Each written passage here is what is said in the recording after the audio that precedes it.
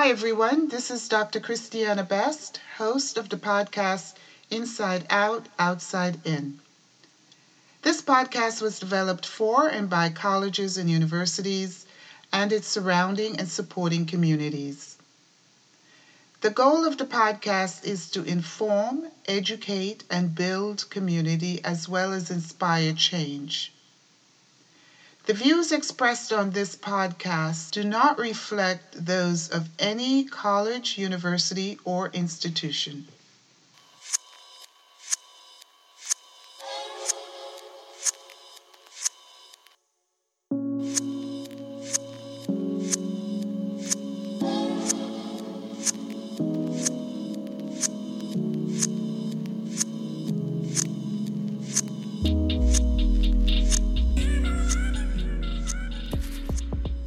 So we're continuing our conversation on COVID-19 and equity. I invited two of my friends and colleagues, Dr. Valerie Bryant and Dr. Melba Nicholson Sullivan from New York City. One is a clinical psychologist, the other one is a clinical social worker with their own private practices, and just to talk to me about what's been going on in New York City during this pandemic. How are they doing? How are their families doing, as well as their patients that they work with? But I will say that this interview is taking place shortly after of the killing of several Black bodies, and so this conversation is going to be raw. It's going to be there's no telling what's going to happen, what's going to come up. So I am Dr. Melba Nicholson Sullivan. I'm a licensed clinical community psychologist and a people, culture, and systems consultant. I identify as a descendant of enslaved people. I've learned about my ancestors in this COVID-19 experience. So I actually learned the name of Jessie Mosley, who was kidnapped on the continent of Africa and trafficked through Mississippi.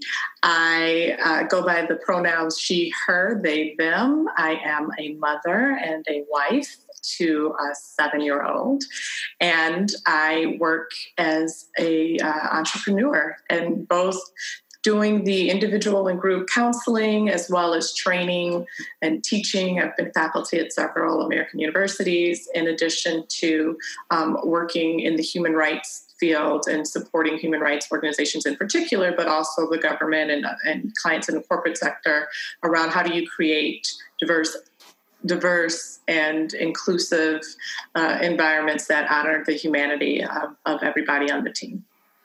Thank you. Very important, right? Not just having people there, but having people who are knowledgeable and are going to be supporting and lifting up people of color in a meaningful way.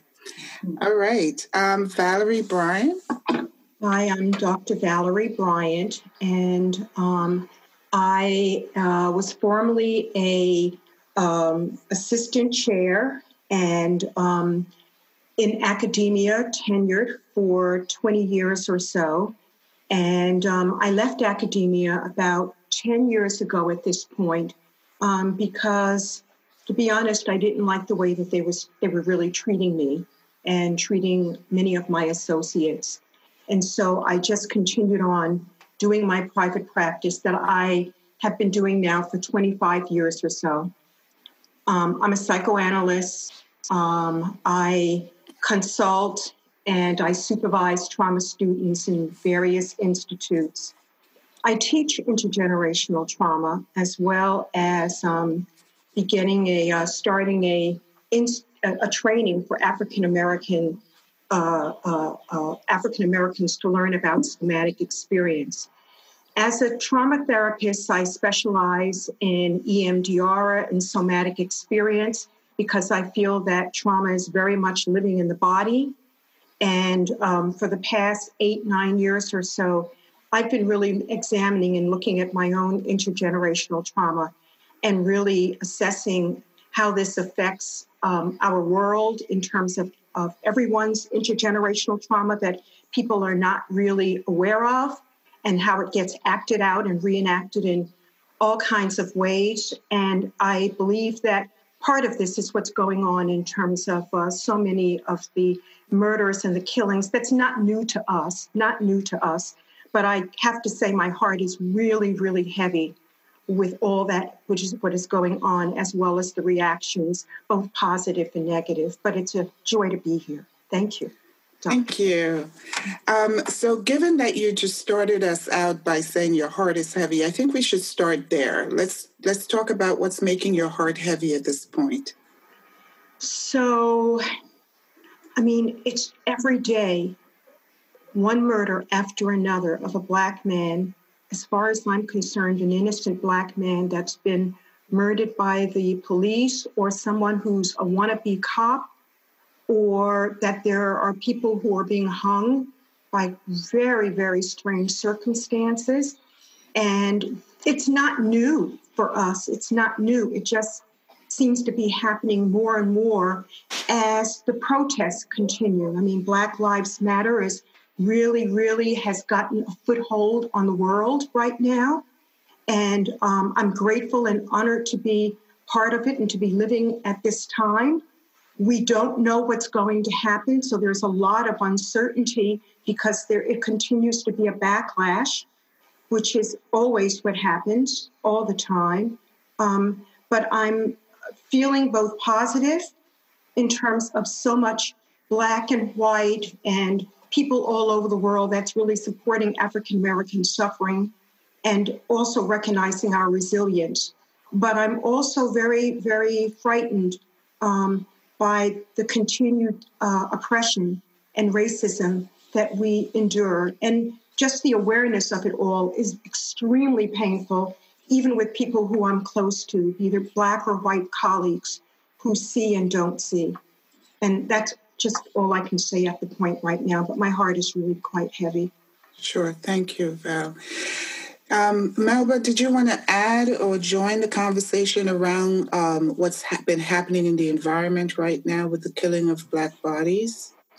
Sure. I mean, for me, it's all related, right? Like when we are in this conversation is really about this intersection, right, between our identities, particularly as Black and brown-bodied people, and traumatic stress that is at and beyond the individual, right? That the impact of stress, the impact of cumulative trauma, whether that is accumulated over generations or whether it's accumulated across contexts. And so what I mean by that is we're in a point where, right, like we were already navigating, right, like this kind of trauma, the killing of Black bodies, as Dr. Bryan was saying, that's not new.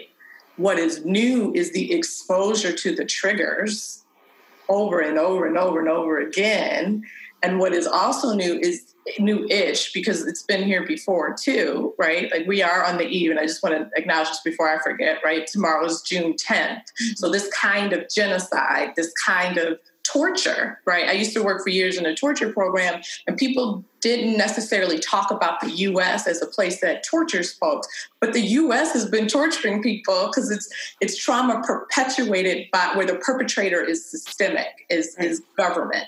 And so we've been living in a tortured society since its inception. It's been built on these things. So for me, it's, as a clinical community psychologist who also specializes in trauma and EMDR, I'm glad that Dr. Bryan brought that in. It's like, right, it's sort of it's the unique sort of stress and strain and as well as the both and of like understanding how contexts shape all of our lives and as Black and brown people, we've always been in that awareness. And yet our white folks in the centering of their comfort, right? I heard someone say white comfort trumps Black liberation, no pun intended, right? That the centering of the comfort of white people, that is one of the choices that we have to make is like, we're not going to get liberated as Black people if we continue to do the ways that we've been conditioning, which is to center the comfort of white people. So I am centering my comfort. I am centering my freedom of choice and And I have become more unapologetically Black in all of this. And it kind of started, honestly, with Aretha Franklin's funeral. And it is like this both and experience of acknowledging the pain and sort of engaging in some of these survival strategies of avoidance and freezing and numbing out because it just gets to be so intense, as well as the thriving strategy. Like that's where we are right now is in this, we have an opportunity to grow, to heal, and to be evolutionary in our response of like remembering that none of us would be here if our ancestors didn't have that resilience. Like we are the evidence that in the midst of it all, we still have joy. And that's not to deny or dismiss the pain because that's not useful, that's not healthy, that's not helpful. And particularly, right, and it's to also remember that we still get to, like how revolutionary or how the resistance is also us resting, us visioning a future for generations.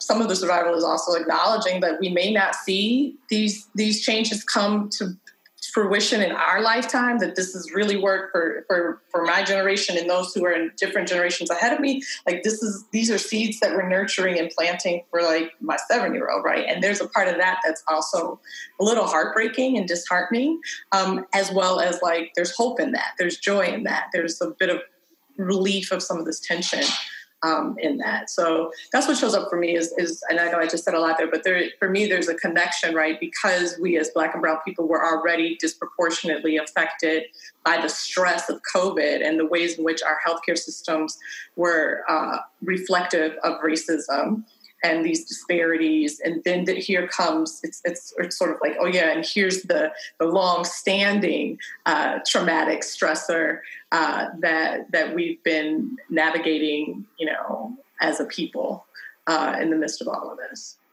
Yeah, no one's going to come in saying, I'm suffering from intergenerational trauma, okay, right?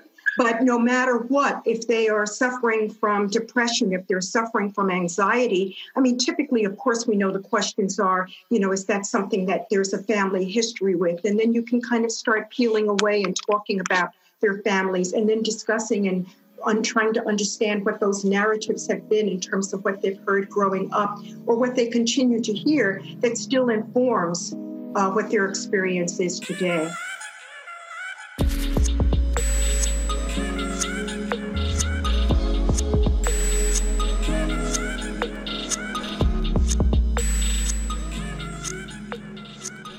Yeah.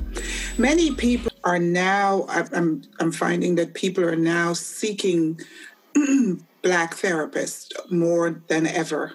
And I'm sure a lot of it has to do with the current events in terms of, many of them that are calling me are asking for a Black therapist for their sons, particularly daughters, or even for themselves to address the trauma, the rash of killings. So how do these recent killings, how do you think they're impacting some of your clients? So I think there's a couple of ways that it's been impacting clients. One is for my newer clients, it's like right, like they were I won't say fine, but they were navigating just like any of us. We've got our skills, we've got our strategy, and then the context shifts and the strategies that we've been using aren't as effective as they used to be. Or they're effective, but they're not lasting as long, right? So yeah, I'm having some sleep issues, right? And then this happens, and all of a sudden, like, I think there's an impetus to seek a therapist because of the latest murders. Like I may have been struggling with something, but it didn't rise to the level of being intense or bothersome enough that I was seeking support. And so at least we're kind of like the last straw or as there's a Spanish phrase, I really am going to learn it one day, but it's the drop that made the glass overflow, right? So there's that dynamic that's happening of these murders are the drop that made the glass overflow and made some of my Black and brown clients be like, I'm going to find a therapist. I've been talking about it. I've been thinking about it. Oftentimes that'll show up around New Year's, right? Like going to therapy may become a self-care commitment around the new year. And I feel like, I know this is true for some of my clients. It was their New Year commitment that they hadn't taken action on. But then after dealing with the stress of quarantine and then the murders, it was like, okay, now I actually am going to go online and find somebody because this is taking me beyond right. my limit. And then for other clients, they are in very white spaces. So some of the other things that are showing up, like we may have had a pre-existing relationship, but it's like there's this, right? I think for a lot of Black and brown people, there's an element of leaving parts of ourselves at home, like having, and we're not unique in that, except it's very much a part of the survival strategies that have been passed down through generations of the mask, right? And so there's a couple of things, again, that undermine that. So teleworking, I can't leave myself at home the way that I used to. Or I do, and now my coworkers are like, why are you so... I remember reading this article about Zoom meetings and a Black woman talking about how her white coworkers were dressed more casually. They were making comments about her, how fancy she was, right? Or they were just had access to parts of her life that she didn't want them to have access to, that didn't feel safe. And then this happens, and it's like, okay, now there's this other thing happening where there's this. Some of it comes from a space of patronizing, and some of it comes from that rescue mindset of the white folks checking in, and it triggering rage of like, you're not really interested in my well-being after seeing these murders. You're acting like this is news to you when I've been talking about it for years, right? Trayvon Martin, that murder, Tamir Rice, those murders were several years ago. You know what I'm saying? But then now all of a sudden white coworkers, white friends for some of my clients are acting like this is brand new. And then they're responding from this place sometimes of pity and patronizing. Oh, how are you? And and they experience this like, am I the only Black person you know? Is this coming from a place of guilt, or this is coming from a place, or with all of these organizations and their missions? It's like, you're saying something, but what you gonna do? Because there's a wonderful clip from Amanda Seales, I think she did it today, where she was like, we don't trust the words. White folks, y'all wrote words in the past that served your interests. Like, you'll write and say anything. That's not necessarily translating into action. And so for some of my clients, there's the rage and the anger of, and sort of this, like, go Google it, but you're asking me for a bunch of reading lists.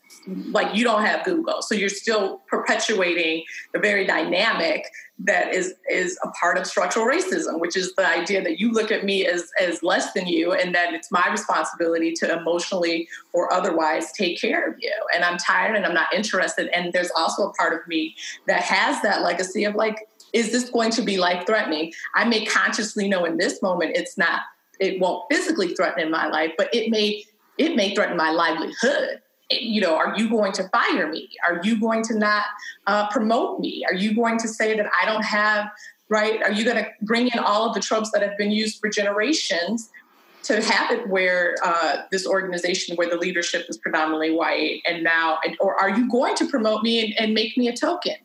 And sort of like those are the sorts of things that people are dealing with, is like, okay, here's the final straw and I'm going to go get therapy, as well as like,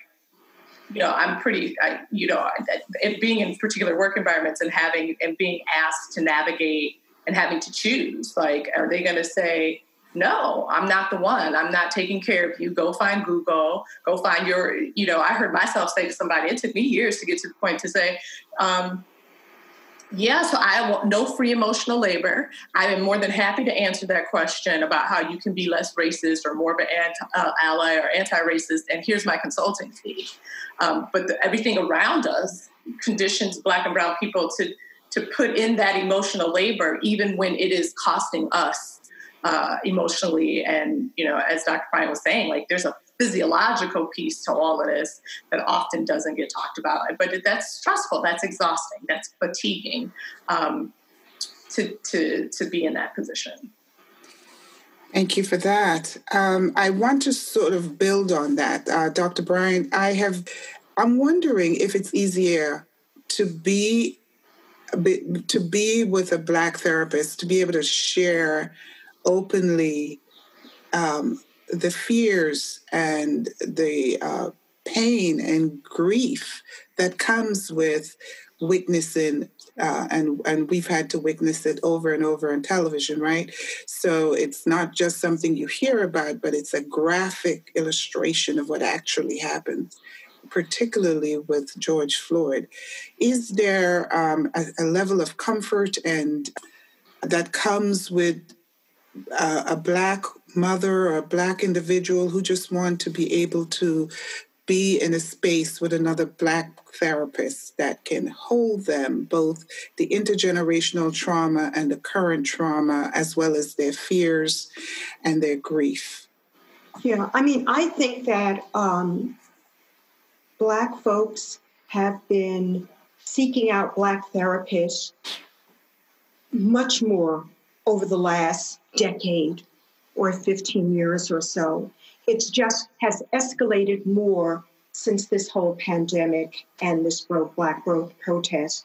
I mean, I am pleased that more and more Black patients are reaching out because it speaks to that the negative self-internalizations or the self-hatred or us, unconsciously privileging white folks as better. That has been changing over the years anyway. It's just more so now.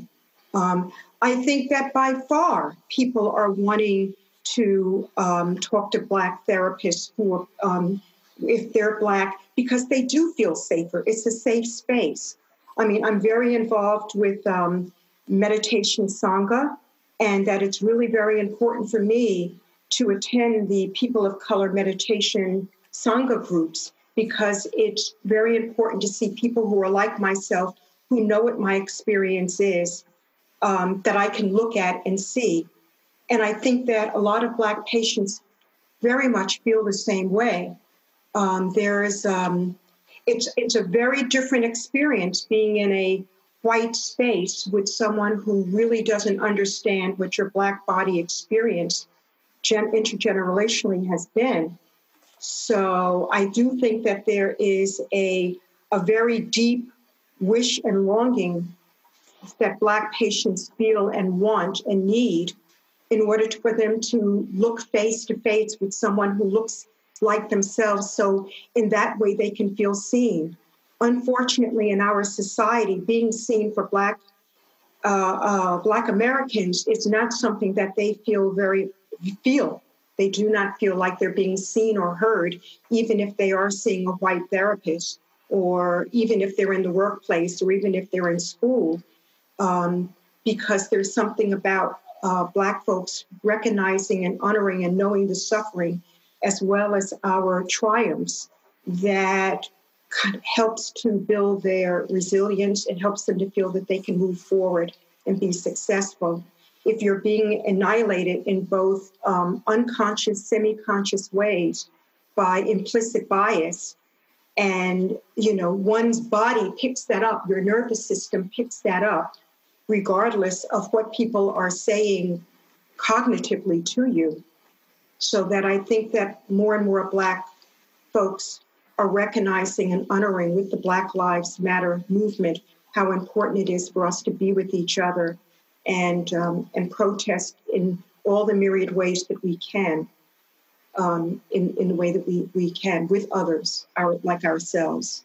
And I believe that at this point, in terms of white folks really getting in touch with their own implicit bias, they really do need to have their own white spaces and facilitators, because it's such an ingrained and it's such an embodied experience with this whole white superiority piece here, that I think that, they're going to need a lot of help, because for so long, their narratives and their belief from the time that they were born and the messages that they've received has been that, that they deserve and we don't.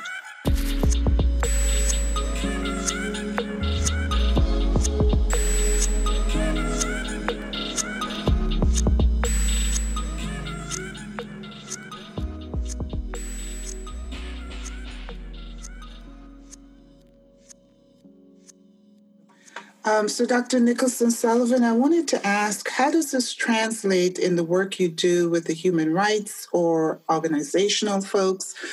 So for the most part, Dr. Bryant was talking about the micro level. Can you help us understand how it translates to a more meso and macro level? Do my best. Right, they're all intersecting and interacting, right? So one of the things that I've started to do in my work with organizations is talk about the impact of the work rather than things like diagnoses. Like, instead of talking about post-traumatic stress or secondary stress, I talk about the impact of trauma work or the impact of human rights work. And it's really interesting because human rights work is really an intersection of both, right? In human rights, people are exposed to the worst things that we as human beings do to each other, and the worst things we as human beings do to each other are rooted in these systems that have values that certain lives are more or have more value than others, that then create policies that reflect that belief when we're talking about structural racism, right, that there's a fundamentally anti-Black and it's fundamentally race and indigenous people. So you then create broader social policies to support that. And then that shows up in organizational policies and practices that then show up in the ways that people lead as managers, that then show up in internalized beliefs about my own or somebody else's superiority. So they're all sort of working together. And the ways that I've gone about it is some of the things. So I'll do some interventions around values and beliefs, right? And saying, like, for me, my skin starts to go, and I'll speak to this a little bit. Well, no, I'll say it now, right? The truth is that most of our disciplines, whether you're talking about psychology or social work, they're infused with all of this racism. So any of the models that any of us have been trained in, we actually have to consciously and actively adapt that to the experience of Black and brown people, right? And for me, similar to Dr. Bryant, a lot of that languaging, that naming is coming from the communities that raised me, as well as the meditation community, because there's a little bit more. But when I look at like the textbooks that are available to me to teach, even of course like community psychology, they've got statements in there like, be mindful that this might make some of your students uncomfortable. Well, this is higher education, and yet the textbook, when you get to the chapter on diversity, equity, and inclusion, says be careful because some of your white students might get uncomfortable. So beyond the individual, it's those are the sorts of inquiries that organizations, whether they're human rights or whether they're academia, need to start to think about, which is, what are you orienting around? What do you believe? How are the policies that you're operating in reflect that? Are you a hierarchical organization? Because if you have a hierarchical leadership style or governance style, you are inherently perpetuating the structural, the racism, the sexism, the discrimination against trans, and sexual orientation. All of that discrimination is it's promoted in hierarchical systems. So if we can start to pivot towards a more collaborative leadership style, towards spaces where, one of my favorite policy examples is this policy of, I have to bring you a doctor's note. It's like, there's still a lot of companies where in order for me to take a sick day, I have to give you a note. I got to go to some medical professional that signs off and says I was sick. So first of all, that's getting all in my business in a way that I may not want you to be. And second of all, I may be sick of you. Like, this job may be getting on my nerve. And so really, for everybody's well-being, I need to just take it off. But that's the kind of policies that people don't even think about. Like, here's the impact of people having to have a doctor's note to use their time is starting to get into like the nitty-gritty of that, but also the bigger pieces of, are you orienting around promoting the physical and emotional safety of your clients? So there's 5 dimensions that I invite people to reflect on from a leadership standpoint: physical and emotional, and it comes out of trauma-informed systems. And I sort of tweaked it to make it a little bit more surviving and thriving oriented. Physical and emotional health of your staff, truth and transparencies in your policies and in the development of your policies and practices. And that can be anything from like what safety and well-being could simply be a check-in. Are you asking people to give you one word about how they're feeling at the beginning of a meeting? Does everybody get to develop the agenda or at least respond to it? Do you have minutes after your meeting? Those things promote truth and transparency, which promote trust. Is there choice in people's workday, where they work, how they work, what they work on? Are you collaboratively coming up with the goals, or are people being dictated to and told this is what you've got to work on? And are you investing in people's professional growth and development?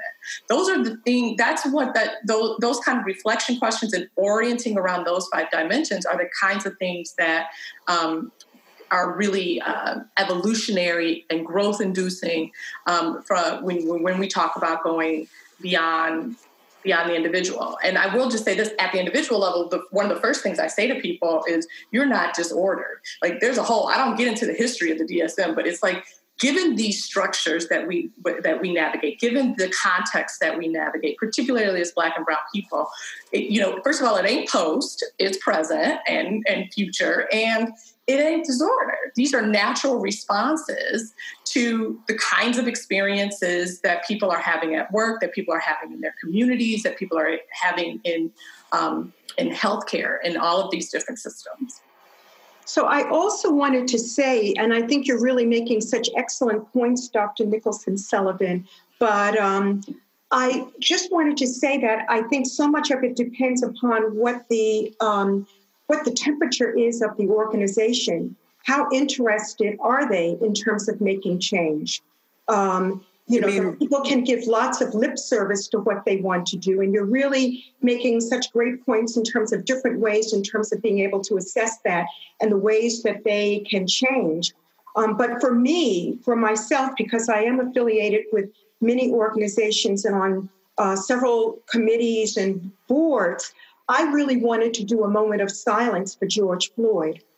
And with that moment of silence, as I'm having a meeting in these organizations that are pretty much white-bodied, except for myself. That moment of silence brought upon people starting to remember and think about their own experiences growing up in which their parents were racist, and that they could at least kind of talk about that. And through that kind of a conversation, then at that point, it's important for us to talk about, what can we do in terms of changing our policy statement? Do we have a policy statement related to Black Lives Matter? And what are we going to do about it? And how are we going to create that for this organization? And then how are the ways that it will then show up in this program as a trauma program in terms of this policy statement, in terms of changing and looking at the curriculum. And I agree completely with Dr. Nicholson-Sullivan, and I don't want them to ask me, can I give them references of Black scholarship and Black readings? That's the work that they have to do, but it's really important in terms of looking at the commitment. And I do think that it's important in terms of looking at the ways that the institution can change, as well as the implicit bias that people hold that they're not even aware of, and that you really have to look at both things together in order to be able to make real change. And it's going to be a continuous process for sure, because people are in different experiences, and really also trying to figure out, what kind of an ally are you going to be? What kind of an ally is this institution going to be?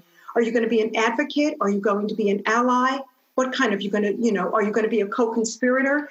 How much help, how much do you want to facilitate? And how much are you willing to back up, to step back and let Black scholars and therapists and people who have the experience and have the knowledge step up and offer in order to make their organization a better place to be for everyone? And I think that a lot of times they really don't realize and understand how much richer their organization would be if they could step back and let Black voices speak, and that it could really change and transform the organization in ways that could be quite enriching. So I just wanted to say that.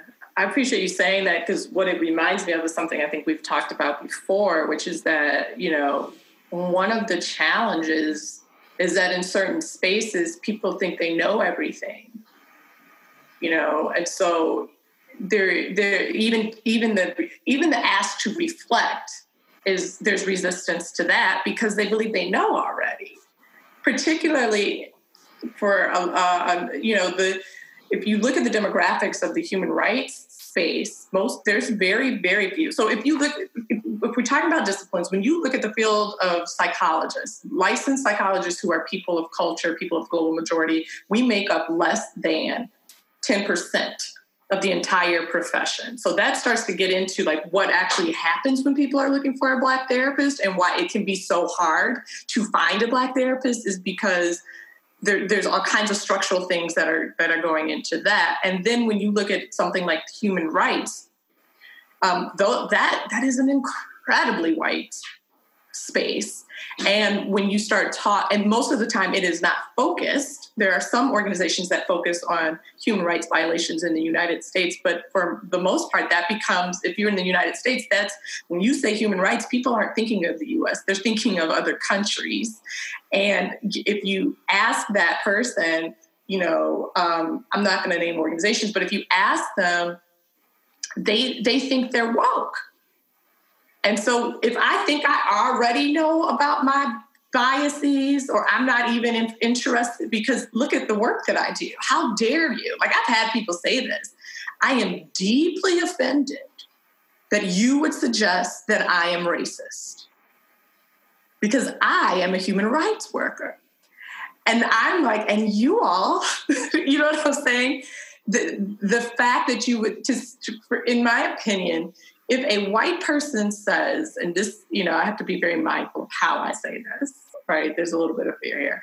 The conditioning in this country is designed for everybody. It's part of the water, this racism, this sexism, this classism. And so to say that you're not fill in the blank is to say that you're not human.